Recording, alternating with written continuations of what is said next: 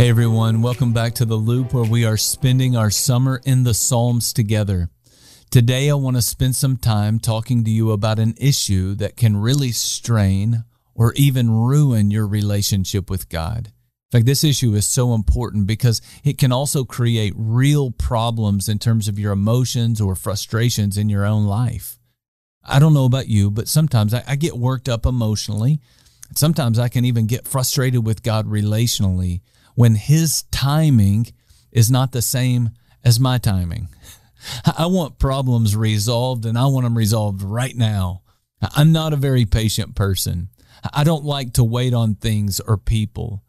I want to know what the future holds, or even how things are going to work out.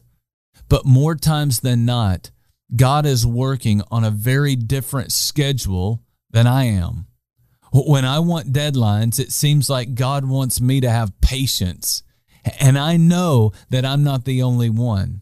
In fact, when you read the book of Psalms, one of the questions that you see over and over again is this one: how long, O Lord? It comes up many times throughout the book. On top of that, we're told in Psalm 90, verse 4, that 1,000 years in God's sight are like a day, and that day has just gone by. I think one of the reasons that God works at His pace rather than our pace is because He wants to see if we'll really trust Him.